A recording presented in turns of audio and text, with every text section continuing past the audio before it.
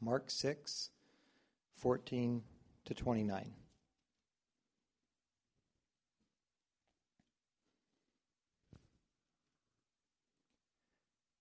And first, let's pray. God, we thank you very much for the opportunity to come together this morning. And if for a moment to take our eyes off ourselves and to place them where they belong, squarely on you, the object of our hope and our worship, and the giver of our life.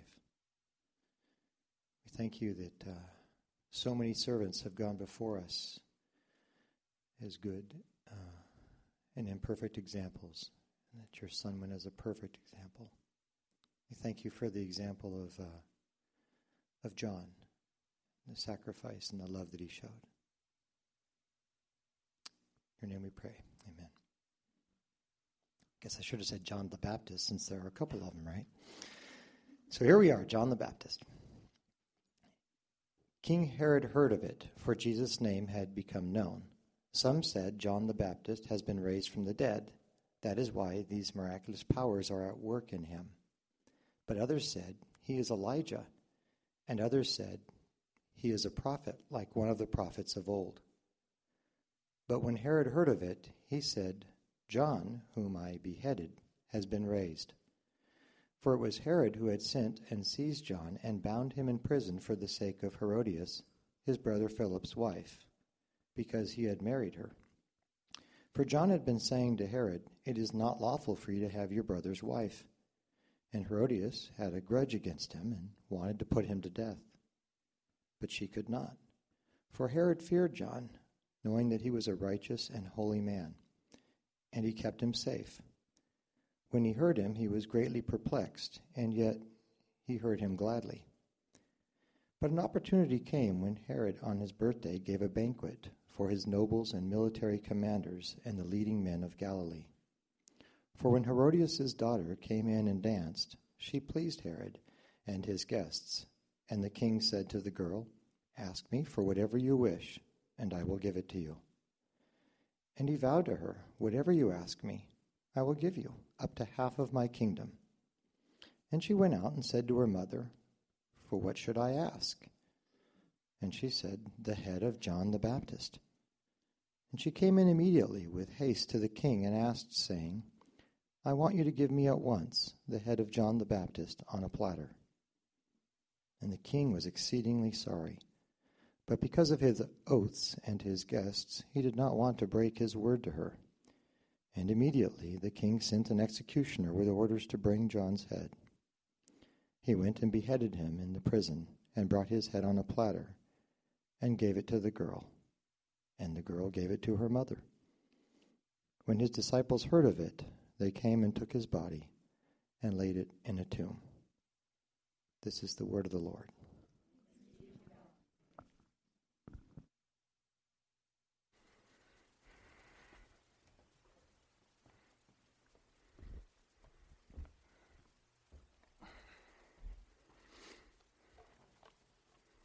So thanks, Pastor Mike Ernst, for assigning me this passage. Right? Oh, man. But there's so much here. So we're going to get to that in just a minute, and it's going to be really, really good. But I just want to say thanks again that I can be here. Neil Brower is my name. For those of you that I have not met yet or you've not met me, I serve as the district superintendent of the Western District for the Evangelical Free Church of America. And again, you're a part of 55 or so churches that are in the part Northern California, Northern Nevada, and I'm here to serve. I'm here to be a support and to invest in you in whatever way you might have need. And so sometimes I get to do this kind of thing as well. Let me just say thank you for being such a supportive church to the district and to the national and even global ministries. The kinds of investments you've made are deep and they're personal, they're costly, and they're wide variety. And I just want to say thank you for those investments. I mean, they go all the way from things like you offering us Pastor Mike Ernst to serve as the instructor for our Gateway program, which is a theological training institute for people that just want to enrich themselves and then see what God might do to use them in their increased spiritual and biblical development and so forth. And so he's providing great leadership to that, and I appreciate that. And then, of course, to Adam and Libby and their family being sent off to the Middle East, and that's an amazing thing as well, and I know that you're praying for them heartily, and so are we. And so anyway, it's just a wonderful thing. And for the financial support that you offer to the district so that we can continue to serve in the ways that we hope we can, I just want to say thank you, and we appreciate you very much. So this time around, and it's not the first time, because you've met us all before, but Judy and George got to be here with us today. So Judy, wave your hand there. Hi. And George has taken his place again, laying down, taking a nap, sleeping through my sermon, like he always does. I like to joke, I wouldn't feel at home unless someone was sleeping through my sermon. So we bring George for that, and the rest of you can stay awake. So anyway, thanks for being here, and just know that, again, I'm here to be called upon at any time you might wish, and Judy has the same kind of heart, by the way. She wants to be available, and I will say, and I think I can actually even be objective when I say so, even though she is my wife of now almost 40 years, that she is an incredible woman with incredible gifts and investments to make in you and in many different kinds of ways. And so if there's ever any reason that you might want to seek her out, please let us know. We can brainstorm and see what that might even mean as well. So thank you again. So we've prayed a lot today. I want to do it again right now, if we could, just so that I'm in the right place continually to bring to you the gospel of our great God and King. Father, thank you that we can draw ourselves before you today, and that we desire to put ourselves in a position of submission and surrender, a position of teachability that requires humility and it requires focus, Lord. And I pray for my friends here in this room that you would give us all the ability to set other concerns aside, because we actually believe in this divine appointment that you have chosen that we would be here because you have something to say to our hearts right now. And we pray that you would do that I could be a vessel, and that we would only hear your words, not mine, and that you would strike us deeply to the point that we would be different people leaving this place than we were coming in. So we thank you and are excited for what you're going to do in us. In Jesus' name, amen. Okay, so I live in the state of California, known now more vividly than ever probably as the state that gave Hillary Clinton the popular vote. And that's all I'm going to say about that. My state is so blue, I will say a couple more things, that those who vote red sometimes don't even bother voting anymore, right? My state is so blue, and that sometimes, my city, I live in the city of San Francisco, right? Whose ballots present really only a variety of deep blue candidates to choose from, which is pretty interesting as well. Now, you here in the city of Auburn live in the state of Jefferson. I wondered if you were up to speed on all of that. Okay, so I joke, obviously, but most of the churches of the Western District of the Free Church are, in fact, I've discovered in my nearly 4 years in this role now, are in what would be the state of Jefferson if that legislation that's presented consistently ever passed. Right? I mean, it's like on the docket consistently. And it's kind of a fascinating concept. I bring this up only to observe the nature and the extremity of the disagreement some citizens have with their governing authorities. That's just a true condition, and in some ways it's very American. Never in my lifetime has there existed a more publicized divide in our country, in my lifetime, I believe, than now. It is not that we haven't had greater divides in our country's history, we certainly have, but it's the perfect atmosphere in which to be a worshiper of the high King of heaven, don't you think? Have you been stimulated in that way? I hope you have. Our freedom and joy and strength in exalting the Savior and focusing on Jesus, the unchanging triune God of the universe, is a delightful thing. It's a freeing thing. It's a sustaining and foundational part of our life as we live it out today and all of today's current issues and circumstances. You see, I do not trust in the strength of horses or in weapons of warfare, earthly kings, or the passage of policy that will be overturned with the stroke of the pen in not too distant a future. I'm old enough now to have seen that happen again and again and again and again, going every direction imaginable, and it's all just a whim and by the winds of culture. I trust Him. If our perception of any reigning authority is positive or negative simply does not matter if our eye is clear and our heart focused on the one true and living God. Now, it is foundational, from that foundational stance of absolute assurance and security, that we now have the opportunity to view our current cultural climate, I think, through the lens provided to us in Mark chapter 6. And it's a weird, strange lens to look at this through, but we're going to, and it gives us a lot of wisdom, I think, and I hope that we can receive it. The next set of verses in your ongoing study of Mark's gospel presents an extreme in political power versus people of faith. Right? That's what we have here. There's wisdom to be gleaned from this passage, and I'm not a political or a legislative activist. This is not a political sermon, and I will not be drawing political conclusions. If you get any of that from me, I've either made a big mistake or you've misunderstood me. So we can clear that up afterwards if you want to. But my calling is higher than that. And since my biblical calling is identical to your biblical calling, your calling is higher than that as well. Your focus for living and effecting transformation in the world is higher than the whimsy of legislative agendas. Let's not get confused or distracted. The solutions that we offer have teeth to them. Lasting power. Staying power. For heart transformation. The alteration of entire human beings and then the cultures that we create because of that change on the inside. Deep. Lasting. The resurrection life that we offer can't be overturned by a change in the Oval Office.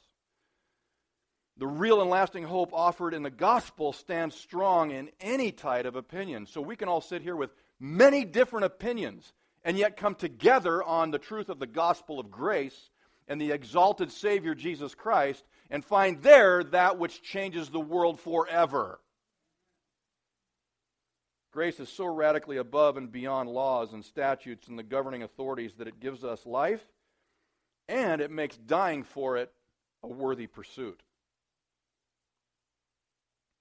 Now, our reflection today on the life of and the death of John the Baptist is a lesson in living and dying under governing authorities who disregard the purposes of God, who disrespect the authority of God, and even disavow the existence of God. It looks just like current day culture.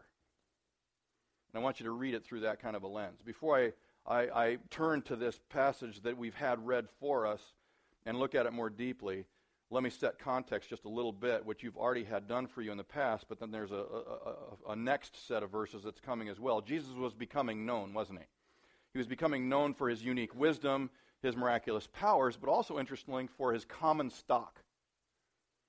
So it says in Mark 6 that people saw him as having come from a common father and a common mother, to whom was born 5 boys, and then also some sisters. The text reveals to us in Mark 6. Lots of kids in a blue-collar household of obscurity and relative civic powerlessness. They were just living out life. That's who they were. They were just common people. And here comes along this Jesus. Jesus was offensive to the people. He was a surprise for sure, but kind of an offensive surprise. That is, he was stepping out of his allotted place and proper functioning of societal norms, right? And he was disrupting, unexpectedly making a scene, causing a stir, right? The source of an uprising. He was disturbing, his life was disturbing the peace. So Jesus reacted to this when quoting that a prophet is welcome everywhere except in his own hometown. Because they knew him too well, and they knew his family too well. And they thought, who do you think you are? You're just this dumb kid. I saw you. I wiped your nose. You know, that kind of thing. I mean, get real on this. This is just real life in this setting, in this small town. And so he said, in essence, you folks think that an expert is simply somebody from out of town saying something you've already heard, and you're ready to listen to him, but not to one you might know. Notice he alluded to being mistrusted by people distant and very close, so hometown, own relatives, own household. It's funny, the description. He couldn't do much, it says in our text. He couldn't do much, just a couple of minor healings of a couple of sick people. And he kept on teaching. I love that. It's almost like he had done so many incredible things that the way that the author reveals, what would we give to be able to do a couple of minor healings around here a little bit, right? I mean, that's amazing. Then Jesus multiplied his effectiveness by sending out his followers, right, to do as he had been doing. So the spreading effect of the gospel furtherance was having its results. And by the way, here's a powerful modeling of a statement that Jesus would make later that applies to us even today, that we would do what he did and even do greater things than he did. We would be a source for truth, and we would be a source for hope, a source for life, a source of healing amongst all the peoples of the world. Those of us who choose to follow him would have that kind of beautiful, life-giving influence on the people around us. He sent them out then while he was still living, and then, of course, after he died and rose again and ascended to heaven, he set us all out again and said, this is why I leave you on earth, to go and be who I was, only in greater proportions. I'm not even sure I understand what that means, right? I have a hard time grasping hold of how my life might end up doing greater things than his. But he said so. Maybe it's the cumulative effect of us all that adds up to something really, really great. News was traveling fast. It finally reached the top of the political food chain in verse 14, where we will spend our time today. But notice that our couple of paragraphs are sort of an aside. They're kind of like a parentheses, if you will, between Jesus sending out his disciples to immerse themselves in their community, and then those same disciples coming back together to talk about the connections that they made in that community, the effect that they had had. And in between those two historical events is this flashback. It's like let's look back now to this death of John the Baptist scenario. After their reporting, Jesus took them away, but in the going away had at least two adventures, right? The feeding of the 5,000 and the walking on the water, both of which have become iconic, really, in our understanding of who Jesus is and how he influenced the world and the control and the power. It's fun stuff. I mean, it's all about the gospel. And the chapter rounds out with a testimony of his messianic activities, really proving who he was to the people, demonstrating and living it out, that he was the promised one to come. Power over creation, healing, raising up the oppressed, all things scriptures of old told us the Messiah would be and do. And so he's living it out as if to say, I'm the one that you've been waiting for. He who has eyes to see, he who has ears to hear, let him hear and have life. Right? And there's the offer. It's a beautiful thing. Yeshua, Messiah, Savior of the world, drawing people to himself. So then, the question's got to be asked, why this weird parentheses right here? What the scripture writers and God deciding what was going to be the inspired, protected, preserved, and delivered text for us, it was important that John's death was given to us here, the record of John's death in the book of Mark. It's a flashback, no doubt to honor John, maybe also to clarify who is who, right? Elijah's Elijah, John is John, Jesus is Jesus. Let's all be clear on that. But for our purposes today, I want to examine this text for its wisdom, because it's full of wisdom here for us. I got, in my spending time with it, got this sense of almost a proverbial, I felt like I was living out Proverbs right before my eyes. The wise sayings that if you grab hold of them and live according to them, your life will go well for you. That kind of proverbial approach to this whole thing. So all of what we're reading here in this portion of Scripture, all of it is to be set in the greater context of the gospel narrative. These were written, the Apostle John told us, the gospel writer John told us, that we might believe in Jesus and have life in his name. So we've got to view this story, including this story of the death of John the Baptist, right? We got to view this story, come back to this story at the end of our time today especially, but in the whole context, to the direct application of the wisdom discovered here to our life in the gospel and its furtherance in our community. One thing you will always hear from me, you've heard it already before, you'll expect it again, I hope, and that is that I believe you are the powerful, gospel-furthering vessels that God has chosen. You. As you are, who you are, where you are, right now. Okay, you. And so that's going to be here too, because it always is when you read the Bible, every single time. So we find ourselves in the middle of a testimony of the life of Jesus, interrupted by this flashback of the demise of the baptizer, John. Jesus' reputation spreading far and wide, quickly and influentially. Faith, fact, conjecture, opinion were blending together to create almost a mythology around who this Jesus is. People are grasping at the unknown, or the known, rather, to kind of explain the unknown. And all these people coming back from the dead, that must be what this is. You can just see almost a culture of superstition, right, amongst these otherwise intelligent people and powerful people. It's fascinating how what a blend we humans are, no matter what positions we find ourselves in. So, in any case, most of the people in this process, many would believe, and they did, but the rest were left confused as to this king, Jesus, among them. So John is killed. His disciples gather and bury his body, as is recorded in the text that was read for us, and that's the end of it. Mark returns to the activities of Jesus, the central purpose of his writings, as you will next week, in the next paragraph. But here's the wisdom I long for us to glean from John's death right here. 3 proverbs from a very human story. Proverb number 1, and they're in your bulletin if you want to follow along there. The wise will find blessing under the king. Only a fool will trust in it. So verses 17 through 20, Herod himself had sent and had John arrested and bound in prison on account of Herodias, the wife of his brother Philip. I'm reading from the New American Standard Bible, because he had married her.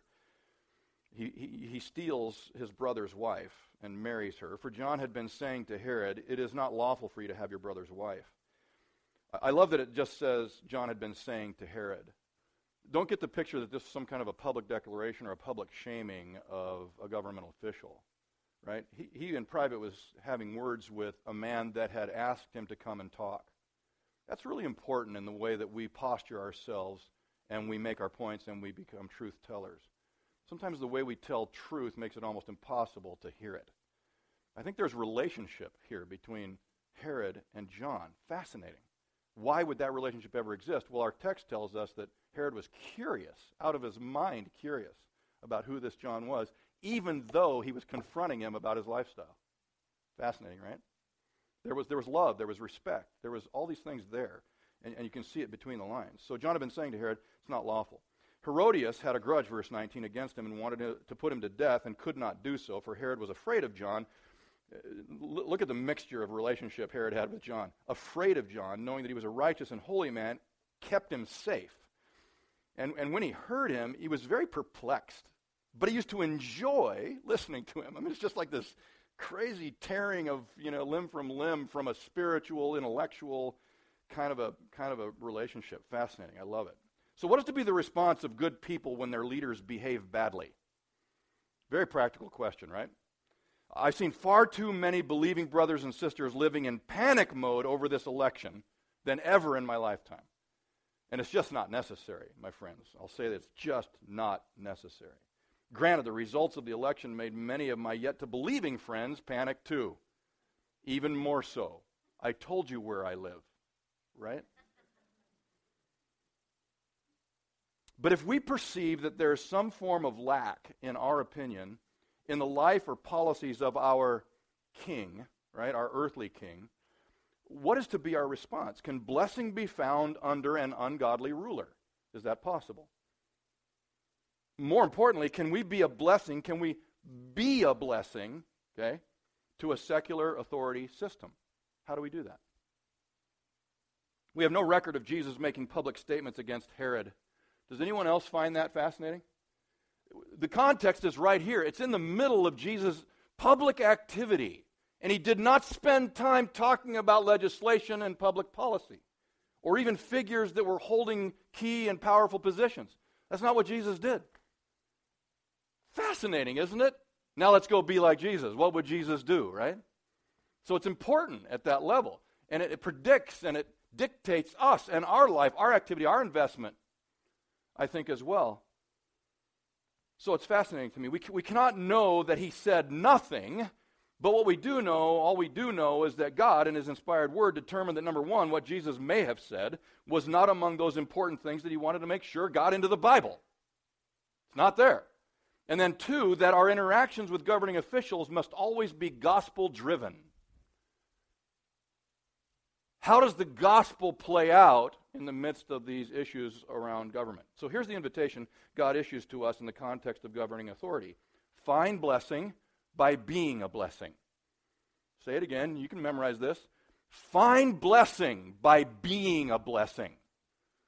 We don't look for blessing through policy and legislation, my friends, through the exercise and the coercion and the demand of our rights according to the Bill of Rights and all those documents that were written so short a time ago in the face of the entire global history, right? We're such a young country, aren't we? But we find a blessing by being a blessing with our lives. That's how we will find the blessing. And that's the lesson of all of Scripture and right here in Mark as well. Coincidentally, it might also cost you your life, but we'll get back to that in a minute. But that's the other half of this first proverb, isn't it? Sometimes we find blessings under the cover of secular authorities. It would appear that Herod loved John. John actually was protected and honored by the king in some ways, but it could not last, could it? I mean, anybody with a head on their shoulders, knows that it couldn't last, right? So, the wise will find blessing under the king, but only a fool would trust in it. God invited his people hundreds of years earlier under Babylonian cruelty, by the way, to dwell in the land and cultivate faithfulness, right? Do you remember this story? Jeremiah 29, the prophet gave this same sage advice to these people and to us when he said, verse 7, Jeremiah 29, "Seek the welfare of the city where I have sent you into exile, and pray to the Lord on its behalf. For in its welfare, you will have welfare." When we first moved to take this position as district superintendent, we knew that part of our calling was to move to San Francisco. And when we started traveling around like this to our churches and introducing ourselves, and they asked us where we lived, assuming that it was in the suburbs of Sacramento, as all of my predecessors had, and we told them, no, we're living in San Francisco. I tell you the truth, I do not lie. The faces of nearly everyone we told that to as members of our churches in our district dropped, darkened, and some had the ability to say out loud, "I hate San Francisco. I pray for its judgment." Do you see the face that I'm making here? Okay? And it exhibited at the time a genuine hatred, which, my friends, I've gotten some 4 years later, I'm now bold enough to say that's not okay anymore. This is not the call of God on our life. This is not the grace that we have received and therefore we have to give. We must respect people and love people, be there for people. We can't trust governing authorities that believe in life way beyond like other than how we do. So here we are in this invitation to dwell in this land that is governed in ways that we wouldn't govern it if we were in charge. So in the Babylonian days, same thing, seek the welfare of the city, right? So you got to see it. This is a city that is unfavorable toward us. There is reason to be angry and resentful and suspicious, even unforgiving. Notice that there is no claim that our rights be respected here, whether it's in the people of old in Babylon or the people right now under John and Herod's scenario. We choose a gracious mindset toward those with whom we have nothing in common and have even abused us. We set ourselves in a favorable position to those with authority, in authority, not against them. We activate ourselves, love, work, serve, relate, in order to intentionally bring welfare to the city. We want to have a positive impact. We pray to the Lord we believe in for the sake, the goodness, the blessing to be poured out on those who do not believe in him. That's our instruction. That's what we're called to, invited into. We enjoy whatever blessing God chooses to give them because we live with them. We live among them where he is raining on the just and the unjust, right? Sending rains, blessing us all with that common grace that he's so famous for. And so we are there under them and for them and living with them. So make no mistake, however, that we would be unwise to expect or demand or trust that this blessing or covering will be long-term. But we have the strength and the freedom to live above that. John knew where he stood. John told the truth, and he worked out his calling before God in this context. The primary role of John, remember, was to pave the way for the people to accept the lordship of Jesus. It wasn't about John. It was about Jesus, right? It was never to attack the governing authorities of his day. Same for us. We are not called to fix everything wrong with policies and legislations, but to remember that we alone are the conduits of grace to a world in such deep need of grace. Our self-righteousness is not in demand here. Our clear love for Jesus and respect for the people that he came to save is in demand here. You can bet that if we have welfare when the city has welfare, that the city will be blessed by our presence as those blessed by God. May it be. We choose respect and love for our governing authorities, knowing that it will be largely, in the end, rejected. We fix our trust in Jesus, not in governmental process, and seek to bring life to the city and state and nation. That is a unique opportunity of the wise. So our first proverb is simple, clear. It's real. I think it has integrity. The wise will find blessing under the king. Only a fool will trust in it. Which brings us to our second proverb in verses 21 through 28. Proverb number 2, a fool is self-indulgent to his own destruction. Death comes by seduction. And of course, this is exhibited to us in a personified way in Herod. And he takes such a key, role in this passage that we've got to see his life and learn from it, right? The example of Herod among his relatives and his friends and his associates is pathetic. I mean, just to watch this man who otherwise is intelligent, seemingly, he has power, he's been given positions, and just the way that he's being jerked around by all kinds of external forces in his life is just sad. I just think, doesn't he have more personal strength than that? There's deep regret being conveyed in the manipulative request for John's head on a platter here. Herod was seduced. He was intoxicated. No doubt by the sexual energy in the room, no doubt by strong drink, no doubt by all kinds of other things going on there, but less obviously probably the popularity issues, the family dynamics, the political climate, right? The need to impress and put his personal glory on display. That always gets us in trouble when we have to puff ourselves up because none of us belong on platforms like these.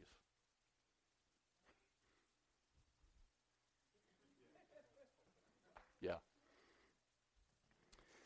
So, Herod. Fascinating. Again, we glance easily at the last 3 decades of the leadership, both in and out of the believing community. I mean, our life today, like the last 30 years, think about it for a minute. And we find there all kinds of self-indulgent corruption, don't we? It's really kind of depressing. I mean, it's discouraged all of us at one time or another, hasn't it? The fallout is destructive. We hope that our leaders are superhuman. Don't we? I mean, catch yourself next time you do that, right? And go, oh, wait. That would be silly. They're probably sitting on a toilet somewhere right now. You see, they're just humans, and they're incredibly weak. And we all are. And somehow we found ourselves like turtles on fence posts. How'd I get up here? Didn't do it on my own, right? The only thing that can happen next is really bad. Fall off, get shot off, right? So we hope these leaders, these governmental leaders, these faith leaders could be better than us, but they really aren't, and we aren't. And it is in that context, I think, that we're invited to trust in one Lord and in one head and one master, and that's Jesus only. That's where we place our trust, right? That's where our trust belongs. There is no other worthy object of our trust. It turns out that they are just people. And that's true for any position and every position on the entire earth. The list of narcissistic people who are being seduced is long and before our eyes, thanks to technology, right? We see the failures of people more consistently, both people in the church and outside of the church. We see it all the time. And so the second proverb is really true. A fool is self-indulgent to his own destruction. Death comes by seduction. And so the big question today is, what are you seduced by? You're being seduced right now in one way or another, or maybe several ways right now in your life. What is it that seduces you? I'll give you a couple of examples just to kind of prime the pump. The seduction of being known, social media. I think that's its seduction. All of the fallout that comes from the effort to say, does anyone out there know me, and do you think I'm cool? The seduction of gaining fame and the price paid for its brevity. Yeah, you might become known, and oh boy, have to pay for that later. The seduction of exerting power and the death that's inevitable. The seduction of temporary pleasure and the harm brought to self and the collateral damage to others when we gratify that temporary pleasure-seeking moment, right? Seduction. The seduction of comfort. The seduction of painlessness. The seduction of uncomplication in our life. Some of us, as Christians, have thought that that was some sort of a divine right, that we would have a comfortable existence. And it seduced us into misdefining our faith. Seduction. Wow. Amazing. The seduction of the illusion of control, safety, and protection. We're not in control of anything, ultimately, are we? It is an illusion.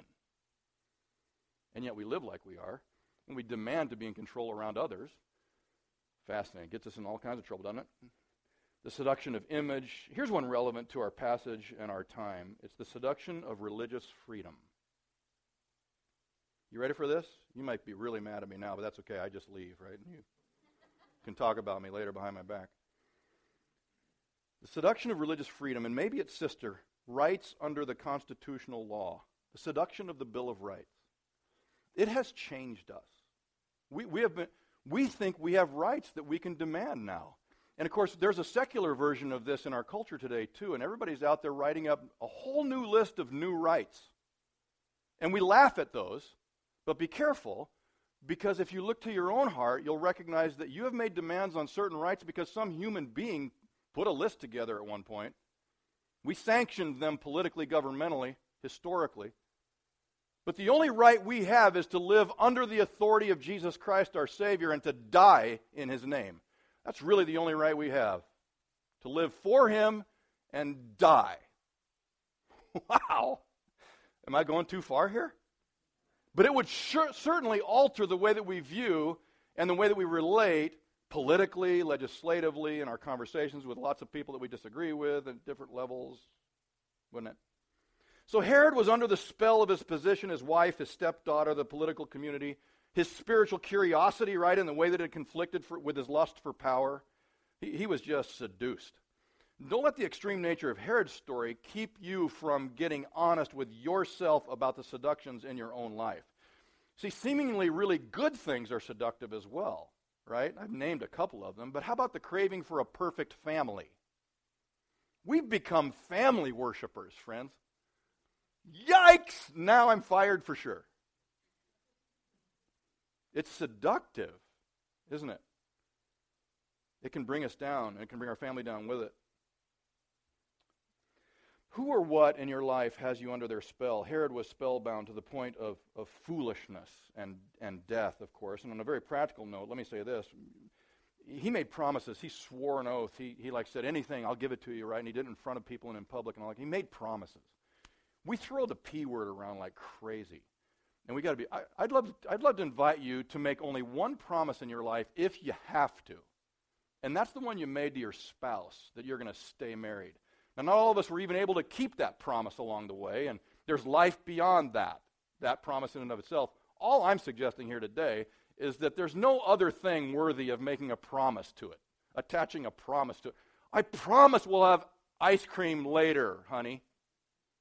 Oh, come on, right? So it sounds silly now because I'm just saying it out loud, but you'll say it this week.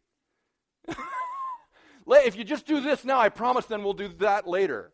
Right? Or how about the great big one, like, I promise I'll always be there for you. You can always rely on me. Well, that is completely untrue. None of us have that kind of control in our life.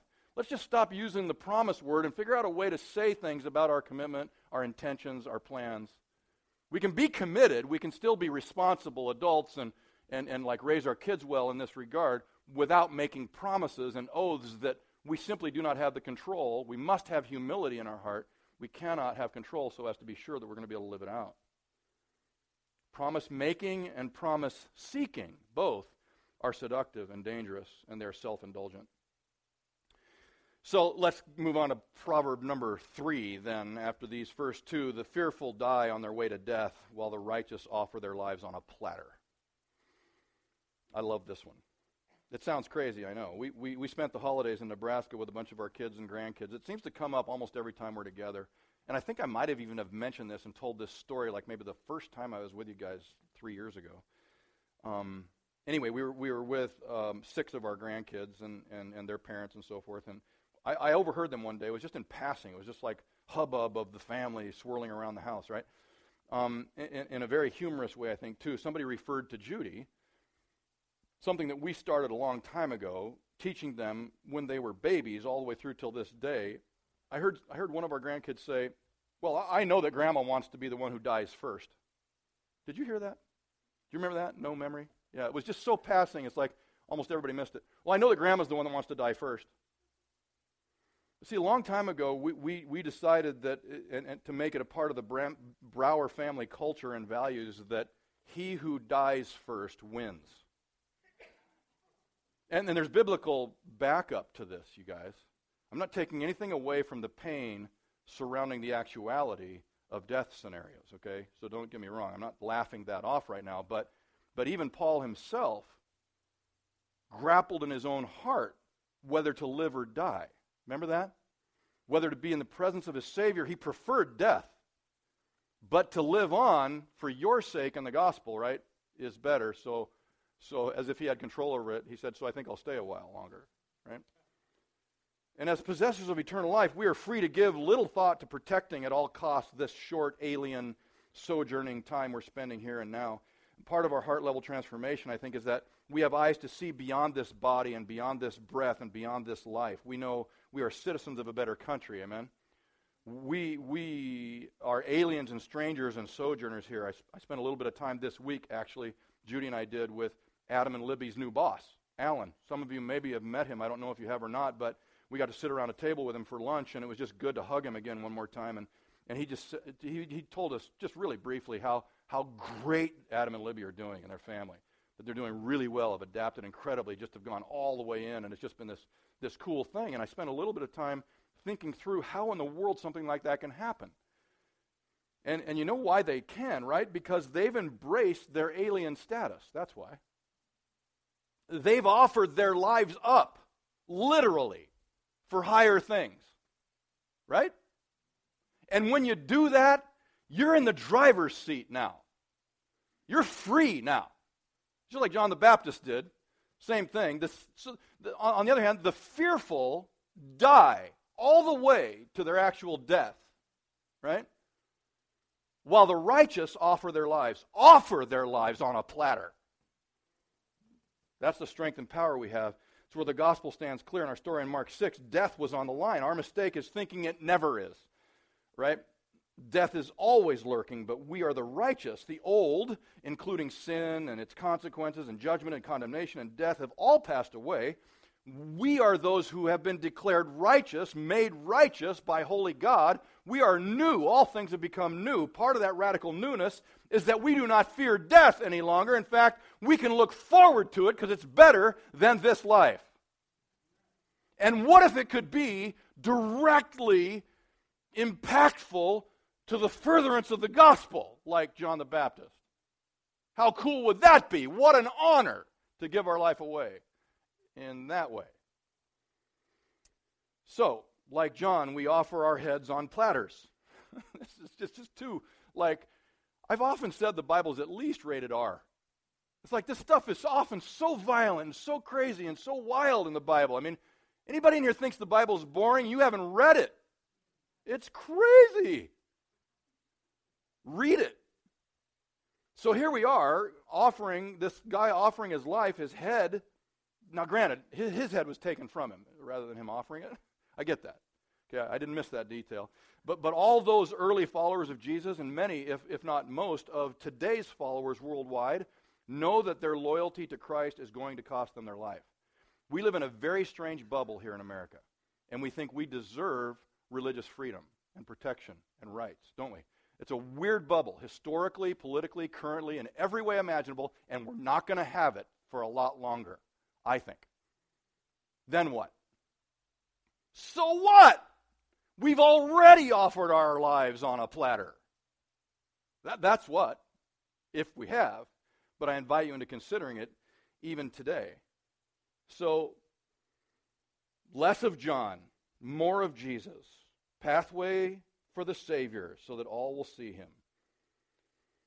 And, there's really nothing else that our lives, nothing else worthy for our lives to be offered for. Those who live in fear for their lives are dead already.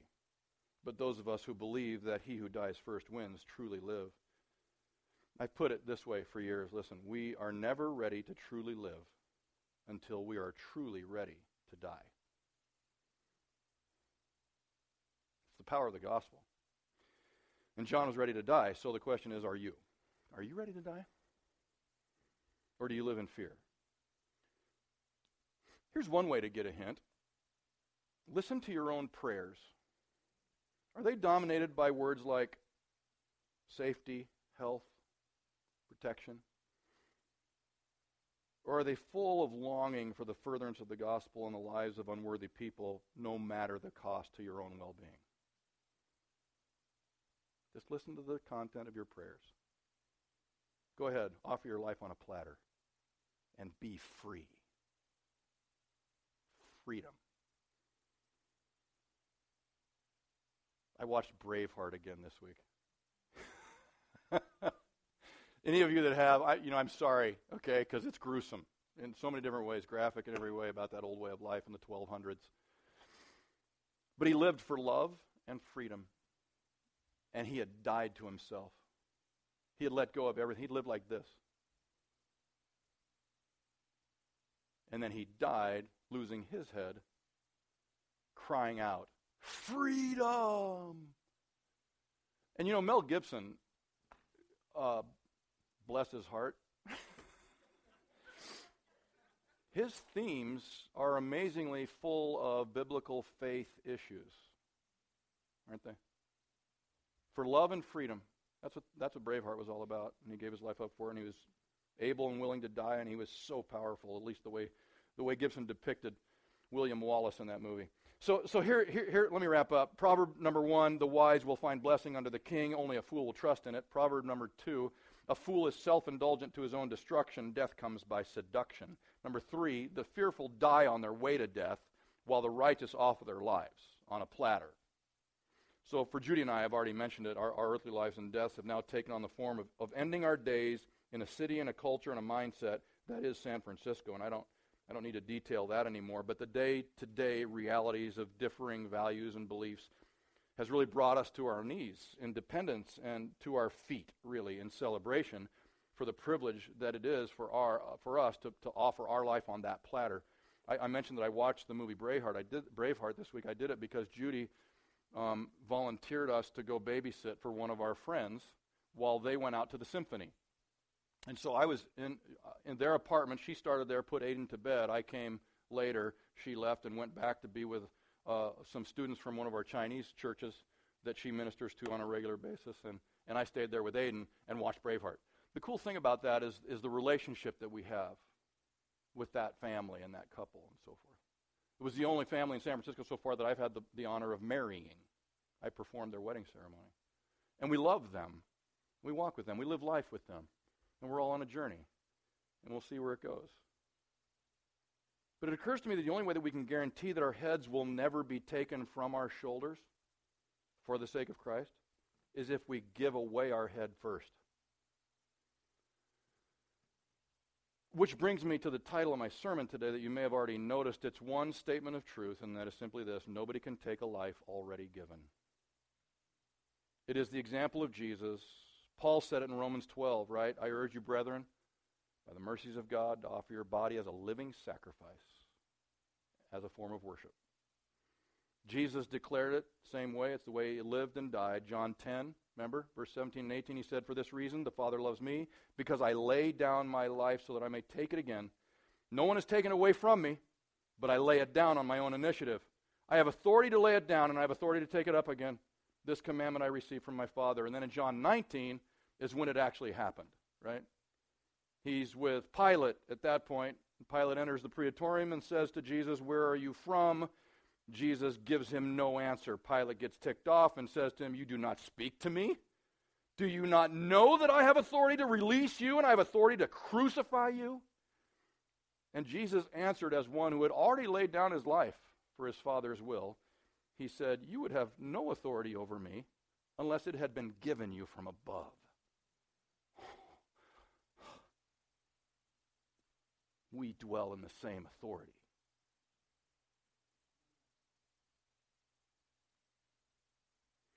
Bow your heads with me, would you? Nobody can take a life already given. Mel Gibson did it also in The Passion of the Christ, right? Same themes, same lessons. The thing he did best in that movie was to depict the journey of Jesus to the cross as Jesus being the one in charge. No one took his life from him. Have you ever noticed that? If you've watched it, watch it again. He kept pursuing death. He kept moving forward. He laid his own hand on the cross to have the nail driven through it. Powerful stuff. And the invitation that God has made to us today. If there is anybody here today, and of course I'm the guest, so I don't even know who you all are and what you believe in and what you don't, what you've given your life to, what you're keeping your life for. But my hope today is that this journey that you're on would lead you to a place where you recognize, you know what, this life thing is a big privilege. It's not just something mundane and boring to just be endured. There's great things in store here, and that's especially true when we recognize that there is a God who created us in his image, and he loves you with an everlasting love, with an individual love. He knows you, and he's inviting you into this life of death. And the celebration, the adventure of that, it's what's worth living for. So, Father, I pray that you would draw us into yourself. May it be that we would find our life in you and our purpose in you, and every time we find the emptiness in all of our other pursuits, that we would recognize how clearly and how completely and truly life can only be found in you. And so we offer you our lives today. I offer you my friends here and ask that they might take the courage to now, even now in these quiet moments of their heart, again say to you, Lord Jesus, here is my life. Take it. Take it. I'm yours. For I ask it in the name of Jesus. Amen.